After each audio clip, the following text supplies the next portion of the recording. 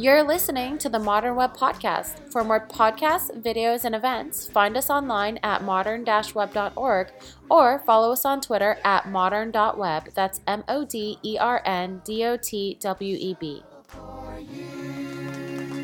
Hello, and welcome to the Modern Web Podcast. I'm your host, Lindsay Wardell, software engineer at This.Labs. With me today is special guest Richard Feldman. Richard is head of technology at NoRed Inc.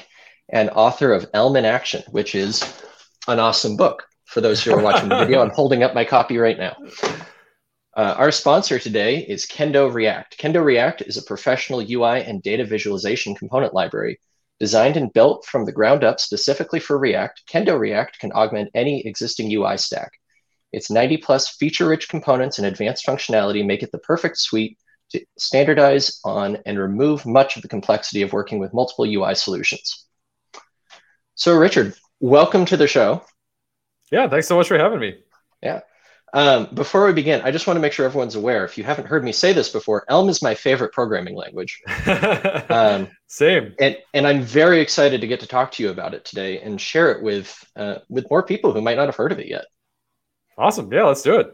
Yeah. So just real quick before we dive into Elm, want to know a little bit more about you. So how did you get into programming and how did you get involved? I mean, this is kind of the beginning and the end questions. How did you get into programming? How did you get involved in Elm? Sure. So how did I get into programming? So when I was really young, I always used to like to make games. And when I say make games, I mean not computer games or video games specifically, but just like board games, role-playing games, whatever. And I always really wanted to be able to make computer games. And so long story short, I was sort of pestering my dad to play like, hey, sign me up for a course on, how to make video games. But this is like, before the internet. And he was like, how about if I get you a book? So he got me a book on learning BASIC, and I just totally ignored it until eventually I got a bad grade on a math test. My dad was like, "That's it, no more computer for a while." And I was like, "What if I use the computer to read this book you bought me all those months ago about programming?" He's like, "Okay, fine, you can use it for that." So I was like, "Haha, I tricked you." I'll be yeah, exactly. And so I started learning BASIC. From that book and just totally fell in love with it and started making really terrible games in it. And then eventually in Visual Basic, making more terrible games. And then eventually sort of got more into programming for its own sake and made a career out of it and all that good stuff. And never really ended up trying to make a career in games, to be honest, largely because in college I knew someone who went down that career path and she told me about what the sort of hours are like and the burnout is like. And it didn't sound like fun. But so the way that I got into Elm was actually, so back in 2012-ish, I had a coworker named Deech. He's Deech on Twitter. And he was always telling me about Haskell. We worked together when I lived in St. Louis, and we used to go to lunch together and talk about programming languages and stuff. And he really opened my eyes to a lot of things. Especially about functional programming. And so he was a big fan of Haskell, and he was always telling me like, hey, you got to try Haskell. And I was kind of a front-end guy at the time. I was focused on front-end web stuff, and I didn't really know about, well, it's not so much that I didn't know about back-end, but more that like I was more interested in front-end. But I didn't know of any languages that were sort of Haskell-like, but for the front-end, except for this language called Roy, which ended up not getting finished, Brian McKenna's project. And so I was really excited about PureScript when I found out about that because it seemed like it was sort of like everything that I wanted. It was like a Haskell-like language for the front end. But unfortunately, between when Deech had told me about Haskell and I'd been sort of waiting for something like this to come along, and when PureScript sort of came up on my radar, React had come out, and I'd tried that and really, really liked this like virtual DOM declarative rendering approach. And PureScript at first did not, like right out the gates, have support for a virtual DOM sort of solution like that. Elm already existed at this point, but if you went to Elm's homepage at the time, it was all about games. It was like 2D rendering, 3D rendering, stuff like that. So I was aware of Elm, but I was like, well, but I already kind of decided that I wasn't going to do games. So this wasn't like, I wasn't really the target audience for this. So I didn't really look very far into it. So while waiting for PureScript to get a virtual DOM sort of solution. I was actually sort of like cheerleading in the comments for some of the early like PureScript React things. Like I was like, I don't understand this language well enough to help out, but I'm really excited for when for when you make this happen. While I was waiting for that to happen, this blog post comes out called Blazing Fast HTML in Elm. And it was about sort of how Elm's first of all, now had a virtual DOM library. But it was sort of like a first class thing in the language. It wasn't just like a third party add-on. And the benchmarks were really, really impressive. It was like being faster than React. It was faster than like all of the like Angular, all the different like well-known libraries at the time.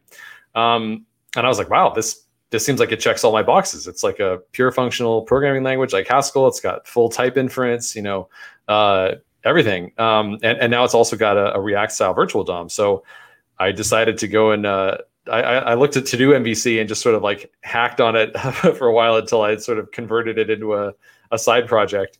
And I just totally fell in love with it. And it really, it was, and at first I thought I was the only one who would ever feel this way about it, but I've now talked to enough people in the Elm community who've had similar experiences that I found that I'm not as unique as I thought I was in having this feeling, but it really sort of reinvigorated my love of programming. Like, I mean, it felt like I was a kid again doing like Visual Basic, like I can make UIs. Oh my God, this is amazing. And largely that was because of the experience that I still have with Elm today, which is I would make all these dramatic changes to my code. And after I would make them, no matter how dramatic they were, like once it compiled again and I got through all the compiler errors, it would just work again. And it like, even if I had 0 tests, it was just totally mind blowing. And that just gave me this unbelievable confidence to just make changes and make tweaks to stuff. So that was 2014. And then I just got more and more involved in the community and wrote this book. And now I've done a beginner course on front-end masters and an advanced Elm course on front-end masters. Yeah, lots of different Elm things, written some libraries and so forth. Yeah, I think one of the things I really appreciate about your voice is that you are very open about your joy in using Elm. Oh yeah, and wanting to share that with people. I remember when I was first getting into Elm, I'd find your talks. I'd find you and Evan in particular, but I really enjoyed listening to your talks and just going over how functional programming works and why it makes sense, and going over how to do different concepts in Elm. That's one of the reasons I enjoy your book as well. Is just it's very clear. It makes everything make sense, and that's one of the things I like about functional programming as well, and just in general, is it helps make sense of code. It makes sense of the applications. That's what I found. Yeah, I had in my experience in finding Elm, before we get into what Elm is, talk about it. I have this side project that I'm continually refactoring and switching into different languages and frameworks to try and learn them. Mm-hmm. So I started it in React so I could learn React. I was coming to React as a Vue developer already. Mm-hmm. And then I switched it into pure TypeScript so that I could run it in a CLI. And then I switched it into Svelte, and then I switched it into I just kept playing with it, trying to find the right fit. And for context, this is a turn-based strategy game on a 9x9 grid with an AI that's moving pieces around, and some level of complexity. What I was finding was it's really hard to manage all that complexity in JavaScript, just in general. So I kept refactoring it, trying to find the best way to do it. And I was like, you know what? I found this Elm programming language. This is like 2018, 2019, somewhere in there. Like, I found this Elm language, and that looks really cool. Yeah. Wow, this is different. I can't do it yet. And I kept coming back to it. It's like the two things that I absolutely need to do is random numbers and iterate over a list. How do I do these two things? And once I figured it out, it just clicked. Yeah. And I was able to refactor the entire game into Elm. And now I'm having a hard time moving it out of Elm because Elm is so nice to work with. I had that same experience you did with the making refactoring so nice with the compiler. There was this feature I added, doesn't matter what it is, but there was this feature, it was fairly complex. And I started at one end of the code and I just worked my way through the errors, and then it just worked, and it was magical. And I would never have been able to do that in straight JavaScript. It would have been too much complexity to keep in my head at once. Yeah, we have a feature at work. So at work, like our whole front end is in Elm now. We started, we used to use React back until like 2015. We started using Elm, and it just kind of took over our front end. We didn't plan to switch everything to Elm. It just kind of happened. So now we have, what is it, like 400,000 lines of Elm code in production. And one of my coworkers commented on this big feature that we have. It's like a really elaborate, like complicated system. And like it's designed so that the UI doesn't feel that complicated, but there's a lot of machinery going on behind the scenes to make it feel simple, to create the illusion of simplicity, I guess. And it's really central to the application. And somebody was commenting, like, can you imagine how much harder this would be if we were not using Elm, like if we were using JavaScript or TypeScript? And he's like, oh, it's very easy. We just would not have this feature. It's not it's not conceivable that we would successfully implement it without Elm. And I was like, yeah, I guess I can kind of see that. Yeah. So at this point, we've kind of talked up Elm and made it sound really exciting. Would you mind explaining a bit what Elm is? Yeah, sure. So Elm is a programming language. A lot of people sort of lump it together as like a framework, like a JavaScript framework. But it's I think the reason that people do that is because it sort of sits in that same place as far as like what you can use it for. So Elm covers things like rendering. So like you would find from React or Vue or Angular. And it covers state management, like something you might find from Redux or MobX or whatever state management system you want to use, or hooks. But it is a separate programming language. Like very concretely, like Elm is not JavaScript. In fact, Elm has nothing to do with JavaScript as a language. They're just totally different programming languages. Elm compiles to JavaScript. So once you're done writing your Elm code, what you get out is a compiled.js file. But that's kind of in the same way that like once you're done writing TypeScript, what you actually get out and give to the browser is a .js file. The difference is that TypeScript is very much coupled to JavaScript. And when you're writing TypeScript, like you need to know JavaScript in order to write TypeScript. In Elm, you don't need to know JavaScript at all to write an Elm program. You could be completely oblivious. You could have no idea what JavaScript is and still write an Elm program. The only feature of Elm that you would not be able to use if you didn't know JavaScript is, of course, that Elm does have JavaScript interop, so that you can make use of existing JavaScript libraries. Or the most common way that people use JavaScript interop in Elm is when they're incrementally introducing it to an existing JavaScript code base, because like they want to try out a little bit of Elm and see if they like it before fully committing to it, which is exactly what we did and what most companies that we talked to that successfully adopt Elm, they do it incrementally, just like one small, really low risk project. So it's not a big investment. And if it doesn't work out, they can always, scrap it. But they usually end up liking it.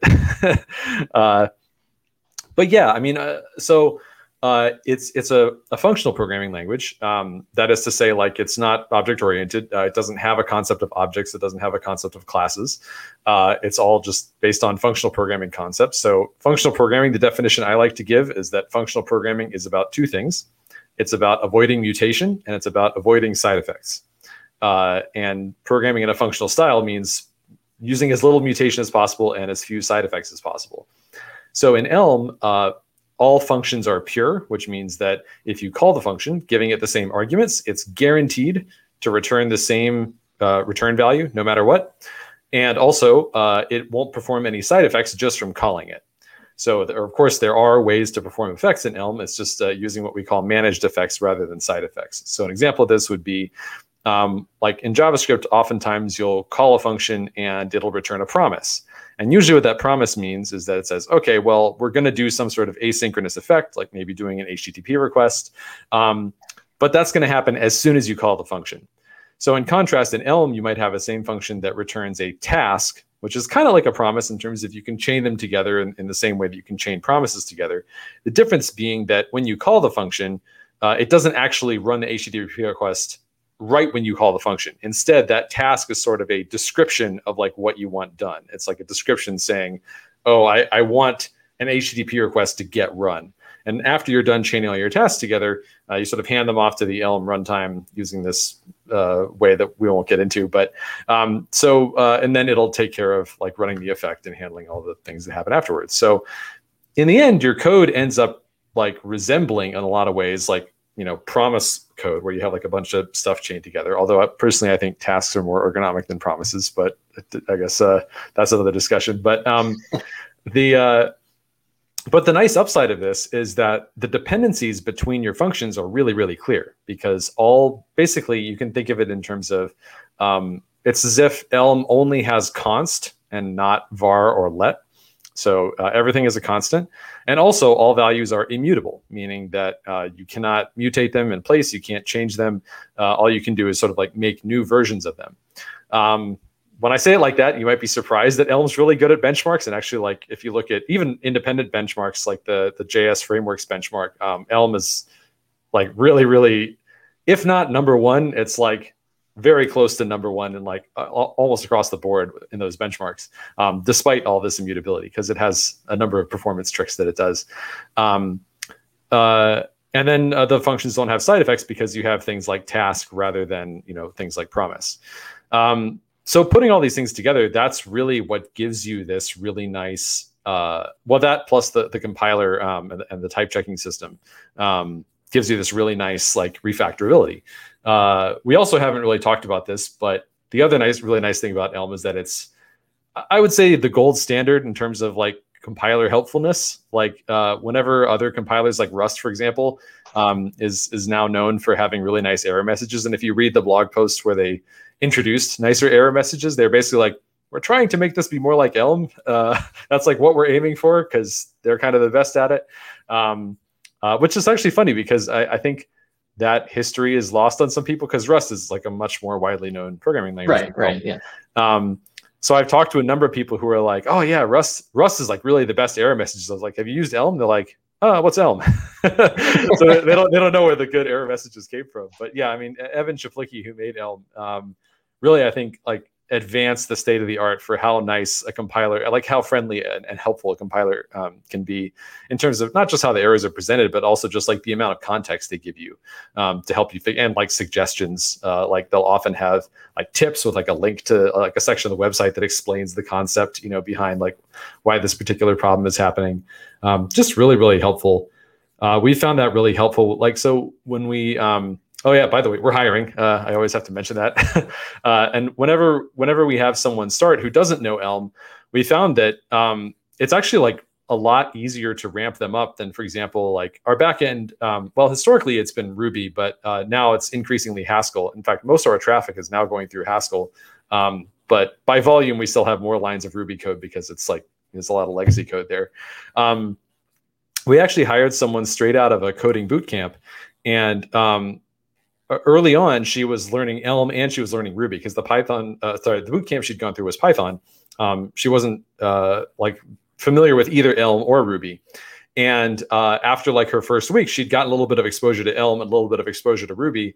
And her manager was asking like, hey, let's, now that you've gotten a little bit of exposure to both, why don't you focus on, tasks that are either on the front end or on the back end, so you can sort of like get more expertise in one of those two areas. And her comment was, okay, I'm going to stick with Elm because that's easier than Ruby, right? Which is like a famously, user-friendly, nice programming language. But the big difference there is that with Ruby, if you're learning it from scratch, like even though your coworkers know both of them, like with Elm, you don't need as much help from the people around you, because the compiler is giving you so much help and so much feedback that as a beginner, it's just an amazing tool. And that doesn't stop being helpful, when you're an expert. Like I still lean on the compiler a lot, even as someone who's been using it for many years now. Yeah, I feel like the Elm compiler was the first example of kind of what GitHub's doing right now with Copilot, right? Where there's that actual computational assistant going through and helping you as you're writing your code. It's not like giving you code snippets or anything, but it's saying this, you've made a mistake here. It's probably this, or you're using a syntax here that you should look at this documentation, like you were saying. Yeah, I guess a big difference there is like the Elm compiler is doing it sort of based on handwritten heuristics as opposed to machine learning. Right. Yeah. Which actually I haven't asked Evan about Copilot in particular, but I can guess what his response will be. So he did an internship working at Google on Gmail, and in particular, some of the stuff he was working on, like this is early on, he was like writing C++ and stuff before he made Elm. And I remember him telling me about one of the experiences he had that was sort of surprising to him was how they did their spam filtering. And he kind of expected that there would be a lot of like machine learning or AI, like really like, neural network type stuff to figure out like how to classify something as spam. And apparently they had tried that But what they found was much more effective was just a couple of handwritten heuristics, and those are like really outperforming. Maybe that won't be true forever. Maybe someday, they'll end up finding machine learning algorithms that outperform handwritten heuristics. Maybe that's already true because that was a number of years ago. But I always thought that was kind of funny that, like even at Google, even with something as big as like Gmail spam filtering, it apparently was more effective to use handwritten heuristics. And I think like the part of the reason that Elm's compiler does feel as nice as it is that it does feel like often that when I read an error message, it feels like, wow, this is almost like it was handwritten for the exact scenario that I'm finding myself in. In a lot of cases, it kind of was. It's just that one scenario wasn't as specific to me as I kind of would have guessed. Yeah. One of the other benefits I find of Elm that you talk about often in your talks is the no runtime errors. Oh yeah. I've mentioned that to people on occasion. They're like, what? But no, that doesn't work. How does that make sense? It's like, no, there's no runtime errors. The compiler is able to direct you in the right way so that you're not going to cause those. And I think that's one of the most amazing features, especially considering it compiles to JavaScript and runs in the browser. Yeah, that's true. I definitely now take that for granted. Because I mean, like if you run, like I remember in the old days when I used JavaScript, it would crash all the time. I mean, I would get undefined is not a function or this or that. I would always be bringing up the browser console in order to see like what's the stack trace in there. With Elm, I just don't. I mean, if I do bring up the browser console, it's because I logged something to it and I want to see what the log output was. But that's like really the only scenario. Or I guess if there's some third-party JavaScript that I'm running on the page, then maybe that'll crash. That definitely happens. But that's really it. I mean, Elm code, if it compiles, you can expect it not to crash. Now, I don't want to say it's impossible. Like it definitely is literally possible for Elm code to crash. We did have one time. So we've had, like an error logging service running on our website since, before I joined the company in like 2013. Until I think the first time that you're right, we had Elm running in production for 2 years before we saw our first runtime exception logged in production. And it was due to something that was ultimately removed from the language in the next release of the language. So it wouldn't have even been possible today. And we haven't seen any since then. So I mean, honestly, like we actually have talked about like, do we still want this error logging on the JavaScript side, because it's really just all noise now. Like it's all just stuff that's caused by like third-party browser extensions crashing and stuff like that, like in the end user's machine. It's like we can't do anything about things you can't control. Yeah, right. It's kind of frustrating. But at the end of the day, we do still use some third-party JavaScript for like some WYSIWYG editors and stuff, and those actually legitimately can get crashes. So we do want to find out about those. But I mean, the signal to noise ratio is pretty bad now that we have Elm on our front end. Yeah, in my development experience on that game, for example, I've never had any runtime exceptions still. The closest I had to an error was during development, and I think it was a Stack Overflow. I don't know if I was just like calling a recursive function too many times, but that's the only thing I've been able to do. Yeah, if you have like a function that calls itself forever, then it can Stack Overflow. That's one of the few examples of how you can successfully crash an Elm program. Right. And there's no fixing that, but in a Turing complete language at least. Right. I remember at the first couple Elm conferences, I used to, because back then it was like a lot less common for people to be using Elm at work. Now it's like, it's a lot more common. It's still, a very distant, second to TypeScript. At least on the most recent State of JS survey, it was like the most, according to survey respondents, the most common compile to JS language being used was, of course, TypeScript. Second most was Elm. But there was a big gap between them, obviously. Like TypeScript is way, way more popular than Elm. And that makes sense because it's, it's just JavaScript. So people sort of already know, all of it except for the type checking part. Whereas Elm's a totally different language. But of course, if you want to get outsized benefits, you kind of have to be like significantly different. It would be weird if you could just get a huge amount of benefits without having a different language. I mean, I guess it'd be convenient, but I don't really know how that would be possible. Not quite so feasible. Yeah. Yeah. So I always used to ask people, especially when Elm was only being used by sort of a handful of companies, like, hey, is anyone here at this conference, like the speaker dinner, for example, is anyone using Elm at work, like in production? And early on, like half the hands would go up, and now it's just like every hand goes up. But back then it was like, half the hands would go up, and I'd be like, oh, that's very exciting. Now, have any of you gotten any runtime exceptions in production? And no hands would go up. and I would just keep asking that, like, the first couple of years, until eventually I was like, all right, well, I know what the answers are. So I guess I don't need to keep asking this. It's not, the novelty wore off. But yeah, it's just, that's normal. It's normal that your Elm programs never crash in practice. Even though it's theoretically possible, it's just like, it's so rare that for all practical purposes, everybody just assumes it's never going to happen and really doesn't get burned by that. Right. And one last feature of Elm I want to talk about is the lack of null. Sometimes when I'm talking to people about Elm, I'm saying there's no null. Right.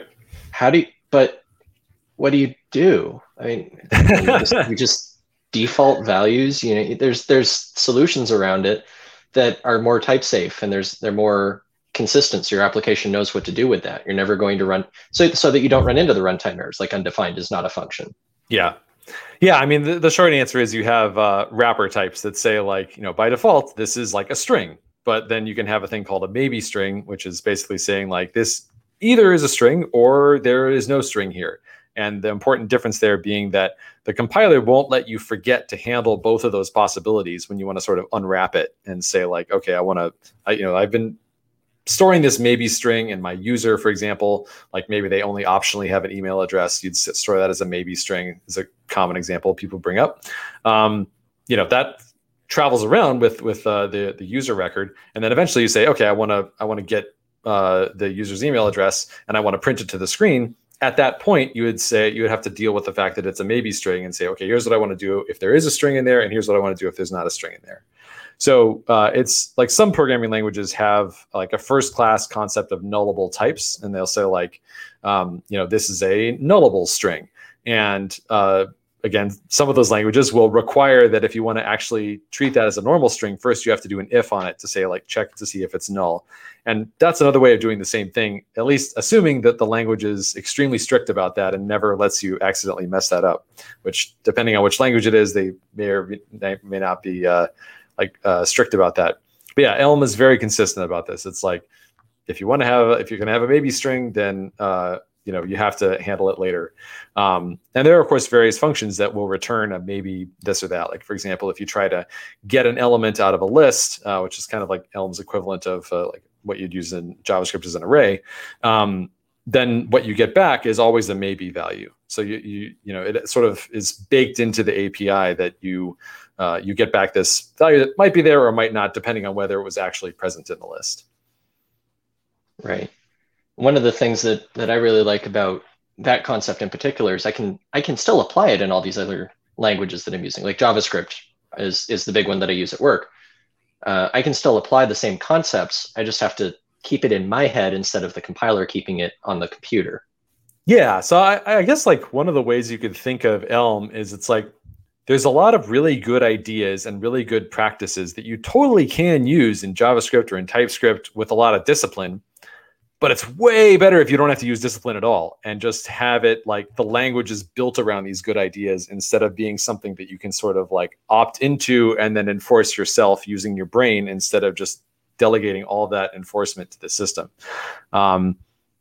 There's even more benefits beyond that, but that's like, sometimes I get the impression that a question that people have that's sort of like at the edge of their minds is like, well, okay, but I hear what you're saying, but like I could just get this from JavaScript. I could just get this from TypeScript, just using these techniques, and then, it's going to be about the same, right? But I always encourage people who think that it's going to be about the same to find someone who's done, a significant amount of Elm and a significant amount of TypeScript, and ask them what they think and see if they think it's about the same. Just, be prepared for a response that's like pretty exaggerated. I don't know, not exaggerated is the wrong word, like a pretty animated response. Yeah. Like no, that type of it doesn't feel the same if you've actually like given both of them a significant try. Right. Yeah, I try to use TypeScript myself as much as possible in JavaScript because I Sure. like the types from Elm, and I like with the TypeScript compiler, it gives some of the same kinds of suggestions that the Elm compiler will do, that you should check, more of your cases. Yeah. But it's not going to enforce it. It's not going to make sure that you do everything right. It's not going to verify that, like using an HTTP request, for example. You make an HTTP request, you convert that to an object. You can say that it's a certain object. You could say it's a user. Who knows? Yeah. and that's one of the things that Elm really enforces, is you always know what kind of type it is. The compiler always knows what type it is. And you're able to work things through. So I when I'm using TypeScript, I'm like, I need to think about this like Elm, but I can't trust the compiler. It doesn't go that far. Well, and one of the biggest ways this comes up is, of course, in the ecosystem, because when you have the NPM ecosystem, I mean, it's the biggest ecosystem in the world. There's no question that it's the number one champ of most available libraries, the most stuff you can get off the shelf of any programming language. But it's all written in JavaScript. When things are written in TypeScript, they're not necessarily following the conventions you would like them to follow as far as like how the types are done. They're maybe using any in various places. Sometimes they may be using it appropriately, maybe not. Whereas in the Elm ecosystem, yeah, it's a lot smaller, granted. But every single package is 100%, like all the types are perfect. Like they're all correct. None of them are ever wrong, ever, for any reason, in any way at all. It's just not possible. Like the compiler won't let you publish to the package repo unless all the types checked out, and there's no any, there's no escape hatches that let you say like, oh, compiler, trust me, I'm gonna make this be whatever this other type than what you think it is. The compiler's like, nope, it's got to be the type that I think it is. And the result of this, and then there's one other thing about the package ecosystem that I love and wish every language had, which is semantic versioning is actually enforced. Like if I make a change to my, like, let's say I delete an argument from one of my public functions and I try to publish that as a minor change, it'll reject it and say, no, you made a breaking change to your public API. You have to bump the major version number. That's not optional. And as a result of this, whenever I'm upgrading my Elm packages, I upgrade minor versions without even thinking about it and just expect that it's just going to compile again. Upgrading packages in Elm I don't know, it just works. Like I know there's this meme of like, when you come back to a JavaScript project after like 6 months and you try to update your dependencies, just expect to be in for some pain because a lot of stuff's just going to be breaking. The meme is the opposite in Elm. You just come back and you're like, oh, what if there's new versions of these things? Update them. Neat. Okay. And now it just works. It's still right. It still runs. And I guess it maybe runs faster, maybe with fewer bugs. I don't know. It depends on what the updates were, but like you can just do that and it's fine. I also don't have to deal with all the vulnerability warnings, like all like the NPM audit things that are like all these like spurious errors. I still come across these because I have some command line tools like for Elm written in Node. But I'm like aware of this. Like there was an article recently from Dan Abramov, like complaining about, he had a reasonable, complaint that like there's a lot of false positives with NPM audit where it's talking about like, you're going to get a DDoS attack on this thing that's not even like used in a server. Like what? Again, not something that happens in Elm. There just is no equivalent to that. It doesn't complain about those things. And I don't know, it's just the package ecosystem, even though it's a lot smaller than the NPM one, it's still, got a lot of stuff in it. And, we tend to use most things off the shelf at work from the Elm package ecosystem. But the experience of using it is just so much nicer than using NPM when it comes to like installing or upgrading or just the overall reliability or quality of the packages or the documentation. Like it makes you have to have some documentation for every single function that you expose. If you want to have no documentation, you have to at least like make a comment saying no documentation. It's just really nice, and I think that's a credit to like not just the way that the language is set up, but also to the community members who are creating all those packages. I think there's like a lot of Elm is definitely a smaller community, but there's a lot of pride in like wanting to make things really nice and like a lot of cultural momentum around like oh, we should have things be nice. Like there's that mantra of like, it's not done until the docs are great. It's not every single package, of course, but all of the nicest like front end tools that I've used in terms of documentation have like consistently been coming from like Elm rather than NPM, at least in my experience. Right. Yeah, I've had really good experience with bringing in packages and being able to read documentation as well. I just love the Elm ecosystem so much, and I wish I could live more of my life in it. Yeah. I realize this is a pretty one-sided interview because we're both big Elm fans. I almost feel like we should have some like. Could we find a hater who's like? Well, let me ask you this then. What are, in your view, granted you are a big fan of Elm and you use it at work every day, what are some of the things that you dislike about Elm or you think could still be improved in either the language or the ecosystem? Well, I'll give a cop-out answer and then I'll give a real answer. So the cop-out answer is that it's scoped to the front end. Like Elm is a language that you can use to build front-end web applications, and that's basically what it focuses on. Like if you want to use it to like build a server, you basically can't. If you want to use it to build a command line app, you can kind of like hack it together, but it's not really a thing. So it's really successfully focused on one domain. But if you want that kind of experience in other domains, there's not really a way to get it, at least not right now. I'm working on another project that aims to give an Elm-like experience in other domains, but that's a separate topic. So as far as like, but that's, like I said, that's kind of a cop-out answer. Is like, I like it. I wish I could use it in more places, which is true, but not really what the point of the question is. The point of the question would be like, what are some ways that like Elm could improve? So a couple of things come to mind. So one thing is that, and this is like really kind of, I don't know, inside baseball nitpicking a little bit. But basically, so there's a type called a dictionary in Elm, which is like corresponds to a map in JavaScript. And maybe set is actually an easier example because they both have the same thing. So you can only put certain types into sets in Elm. The types have to be comparable. So there's only certain types are comparable, like numbers are comparable. You can look at them and say which one's bigger or smaller than the other one. Strings are comparable. Lists of strings are comparable. Lists of records of et cetera are comparable. But in particular, if you make custom types, like your own type, those are not comparable. And there's no way to make them comparable, which means that anytime I make a custom type, which is something that I do all the time because custom types are a really great feature of Elm, I can't put them in a set, and I also can't use them as keys in a dictionary. There are various ways that this could be solved in theory, but because they have some sort of like language design implications, there isn't currently a solution for that, and that bugs me. I wish that there were a solution for that. There are some workarounds that people have made, like there's a package called Associalist, which is short for association list.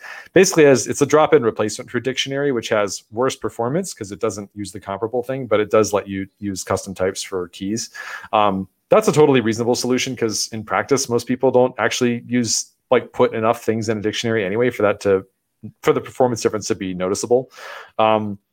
But again, I would still rather just be able to use the one that's in the standard library with custom types. And it bugs me that I can't. So that would be one example of something that I wish were better. Another thing that I kind of wish maybe a best way to say this is I wish for it on behalf of other people. I wouldn't personally use this, but it would be really cool if Elm compiled to WebAssembly in addition to JavaScript. There's no technical reason that it can't. In fact, it's been designed so that it could compile to WebAssembly instead of JavaScript or in addition to JavaScript, if desired. So far, there hasn't been enough demand for that to be a viable project, but I know a couple of people who are doing things like with physics and 3D rendering with Elm in the browser, and they are actually performance constrained by like CPU stuff, and they could definitely benefit from like getting the performance boost of Elm compiling to WebAssembly. So I think that would be really cool, even though I understand why it's not a justifiable project to work on right now. I still think it would be really cool just for them. Yeah, I've been interested in Elm targeting WebAssembly myself, just because I saw the discussion about it and how Elm was originally designed with that as something to do in the future, but not anything to do right now. Yeah, right. Like there were some decision points where it's like, well, this could be more strictly coupled to JavaScript, which would allow for this, but that would mean that in the future, Elm couldn't target WebAssembly. And the decision was, let's keep that door open so that someday we can, not only can we target WebAssembly, but in fact, the entire package ecosystem would keep working. And like you could use all the packages that you already have on either JavaScript or WebAssembly with zero problems. That's the goal someday. But, there's a question, or at least like being able to possibly do that is the goal. Whether or not it will ever necessarily make sense. Because, Elm's had a number of releases that were focused on runtime performance improvements. And over the years, it's become increasingly clear that people think it's fast enough. Because it's like already faster than, pretty much all the alternatives in most of the metrics. And runtime performance doesn't seem to be a big thing that people are really interested in improving as far as like front-end web development goes. Right. That does remind me of another thing that we hadn't talked about, which is compiled asset size. It's another thing that Elm's really good at. So I did a comparison a couple of years ago. I wrote a blog post about this. So there's this app called the Real World app, and it's kind of like To-Do MVC's like bigger cousin. And it's basically some people wrote a spec for an application. They provide like various different backends, and you can make various different front ends. And the purpose of this is to show off, like, here's the same front end built using different technologies. So I built one of these. It's in Elm. It's like 4,000 lines of code. So it's not trivial, but it's also not a particularly big app. Right. It's basically like a Medium clone. You can like write posts, you can comment on posts, you can star people, you can follow people, get a feed, and this and that. So what was really cool about this was that it gave us an opportunity to see, for a non-trivial app, like how big is the compiled asset size. And one of the cool results that came out of that was seeing that the Elm one, the entire application after like compiled, minified, gzipped, was 29 kilobytes, which is actually less than just React with zero application. Is like the entire application was smaller than React with no application code at all, which is cool. I didn't know that was going to happen, but so the way that Elm's able to do this is, and this was with also using a couple of third-party libraries as well.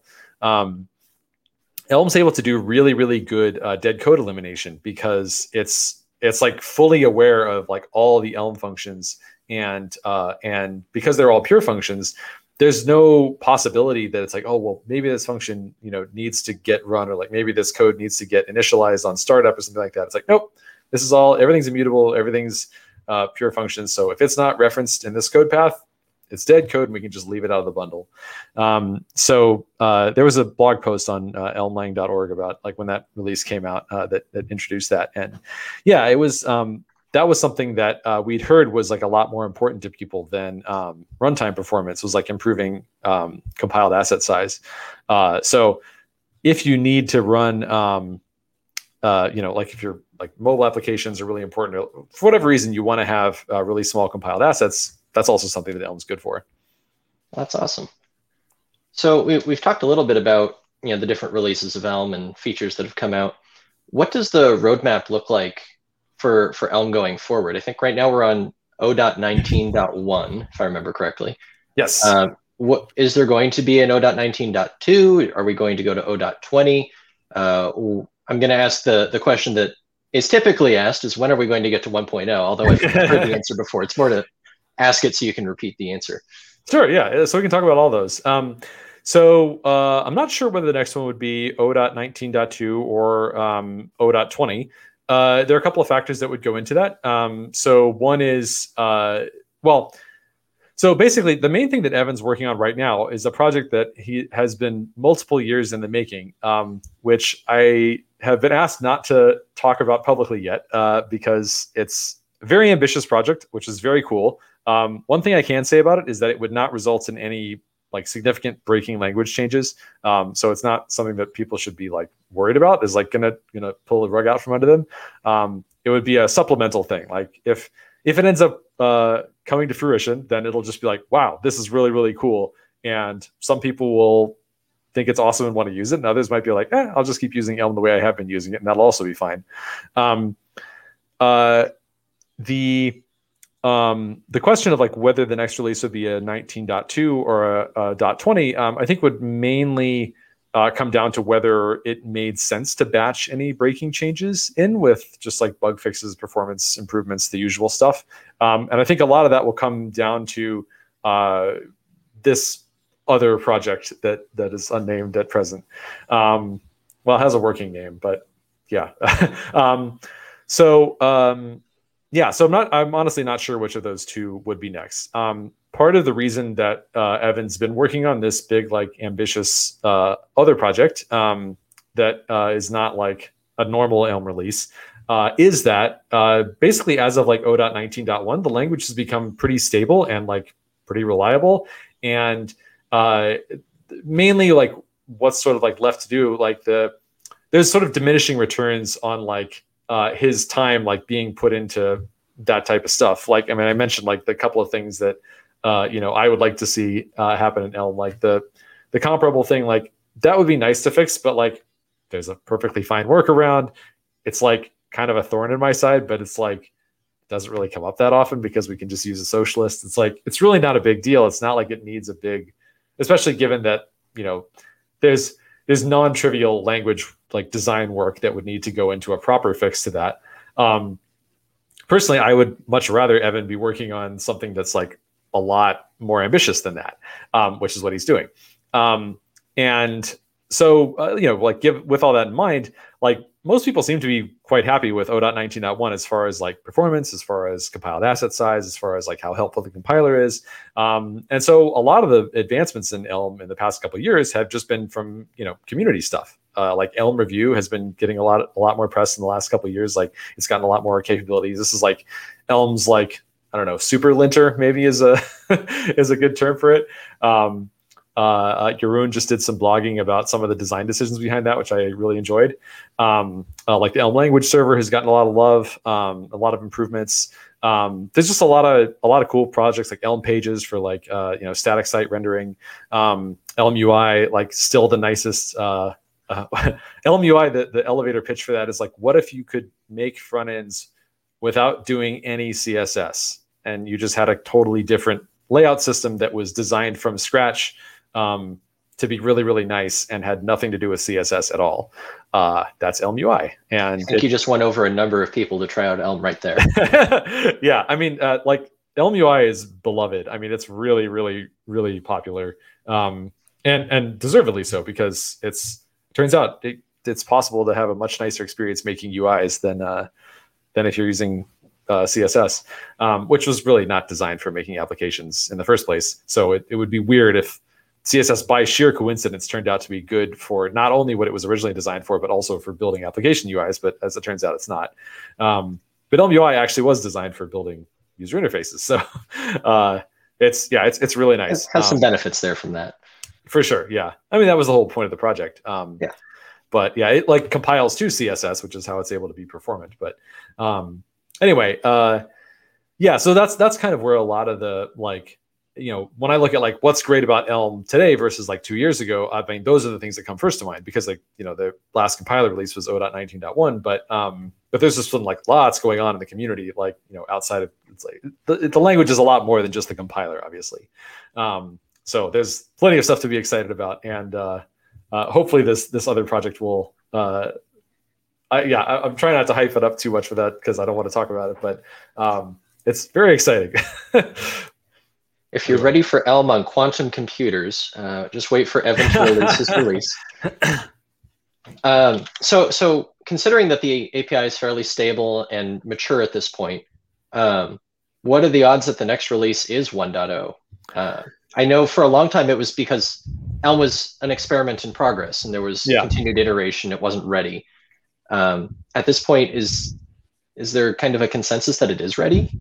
Could it move to 1.0 at its next release? Well, so there's two main criteria that Evan's talked about in the past for like 1.0. So one is it's ready for enterprise, meaning like enterprise users who expect like a certain level of stability over a certain period of time could reasonably adopt it and like not feel that they got burned by it. So you look at a language like Java, for example. Like Java has some pretty intense backwards compatibility guarantees, like between one release of the JVM and the next. That's a language that's like very, enterprise focused. Meanwhile, Elm has had like, breaking changes of varying degrees of seriousness, over the years. The biggest one by far was 0.17, which was, I think, was in 2015, maybe. And other subsequent releases have been a lot less serious for the most part, although some of them have had breaking changes, which for the most part impacted like a very small subset of Elm users at all, or more than a little bit. But some people, depending on how they were using the language before and whether they were using features that were labeled as explicitly unsupported, may have felt that pain a lot more than others. So there are still some things which are likely to need changing in some form. Like the comparable thing that I mentioned, it's not clear how that could get resolved, or it's not clear which way that should get resolved, but a breaking language change is definitely a possibility there.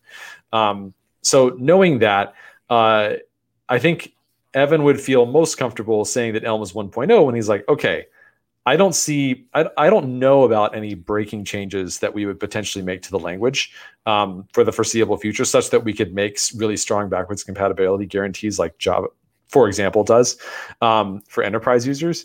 And I don't think that's true yet. I think there are still potentially, like, even if they might feel pretty minor, the difference between like, having that like breakage and not having it at all, even if it's something that, everyone can resolve on their own pretty quickly, means a lot more to like enterprise users, for example, than it does to everybody else. And everybody else, I mean, there's thousands of companies using Elm today, even though it's an 0.19, release. I still consider it to be much more reliable than, TypeScript, React, what have you. And really to the point where I would not actually consider using those anymore for the rest of my career because the gap is just so big. But I understand that, like, and I've worked at big companies that, like I've done the enterprise Java thing. There's just a different mindset there. So I think that's a reasonable stance to take. That makes a lot of sense. And going, as I'm a Vue developer right now, going through the 3.0 migration, I can definitely respect that, wanting to make sure that it's ready for enterprise and that there's going to be that support long term. I see what the Vue core team is having to go through with continuing to support new features into Vue with upcoming release. I think it's 2.7 to support things like the composition API in an IE compatible version of the framework. So I can definitely respect that. I was just, it's exciting. Yeah. 1.0 would be an exciting date. And looking forward to it when it does. It would be a huge milestone for sure. Oh yeah. So one final question as we're getting close to time. So I've been listening to this episode. I've heard all the great things about Elm, and I'm ready to dive in. But I'm coming specifically from JavaScript or some other object-oriented language, and I'm wanting to develop on the web. What's the best place to get started? How could I start just diving into Elm and writing some code? Yep. So I always first recommend the official guide. It's free. It's really great. elmlang.org. There's a link to it at the top. You can just start reading right now and learn the language that way. I feel though that I'm being led in a certain direction, which is I should maybe recommend also a resource that you might have a physical copy of, Elm in Action, which I wrote. And yeah, that's the exact audience of the book is JavaScript developers. Like, if you know JavaScript and you don't know anything about Elm, you don't know anything about functional programming, the book doesn't assume any of that. All it assumes is that you know some JavaScript. And to be honest, even if you don't know JavaScript, but you know another programming language, you'll probably still be able to follow pretty much all of it except for the JavaScript interop chapter. Because I'm really trying to just come at it from the perspective of like, I'm not going to explain like what if is, you probably know how that works. But as long as you're familiar with programming, I'm just going to start from like, hey, you don't know any Elm. I'm going to teach you how to make an application with Elm. And basically the format of the book is chapter 1 is kind of like basic syntax and stuff like that. But starting with chapter 2, we're just basically building an application, and it sort of follows this format where it's like pretends that you have a manager who's like assigning you feature requests for this application. You start off by like building your first page, and then the next chapter you add some stuff to it. The next chapter you add some stuff to it, and each chapter you get like a new feature request from your manager, and then you over the course of the chapter implement it while also learning the techniques you would need to learn in order to implement it. So it's feels very focused on like practicalities and like trying to mimic like how you would actually like build something in real life in Elm. So you also sort of get that refactoring experience along the way because you're building up this code base, and you also get to change it and go back and like revise some things over the course of the book. So it's if that's you, you're exactly the person I wrote the book for. If books are not so much your thing, I also have done 2 courses on front-end masters for Elm. So one is Introduction to Elm, which is, as you might expect, similar audience. It's a different format than the book. It's different material, but it's covers the same concepts just in a different way. And then there's also an Advanced Elm course, which is sort of like assumes that you've been using Elm for several months and goes into a lot more depth about things if you're interested in that. There's also like Elm Slack is a really great resource. There's a link on the Elm homepage to community, which has links to Elm Slack and discourse and lots of super helpful, friendly people. Like the beginners channel on Elm Slack is just like, you ask a question and multiple people will be there to help you out with that. Just a really lovely group of people. Excellent. Thank you. And very glad that you were able to join us today. This was a great episode. Yeah, thanks so much for having me. I really enjoyed it. Yeah, that's it for today. Thanks for listening to the Modern Web Podcast on Elm with Richard Feldman. As always, the conversation does not stop here. Richard, where can people find you on Twitter? So I'm at twitter.com/rtfeldman. And also, like I mentioned previously, my company, No Red Ink, we're hiring. So if you're interested in Elm, we don't require any past Elm experience. So noredink.com/jobs. Excellent. Thank you. You can find me online at Lindsay K. Wardell on Twitter. As for the podcast, you can find us online at modern.web. That's modern.web.com. Or on Twitter at modern.web. That's MODERNDOTWEB. As always, thanks as well to our sponsor, Kendo React, and we'll see you all next time. Come on, everybody, let's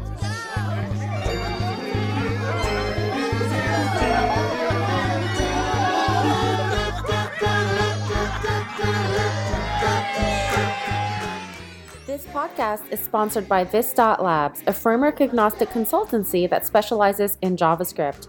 You can find them at this.co/labs. That's THISDOT.co/labs. go, 'cause we got a show for you.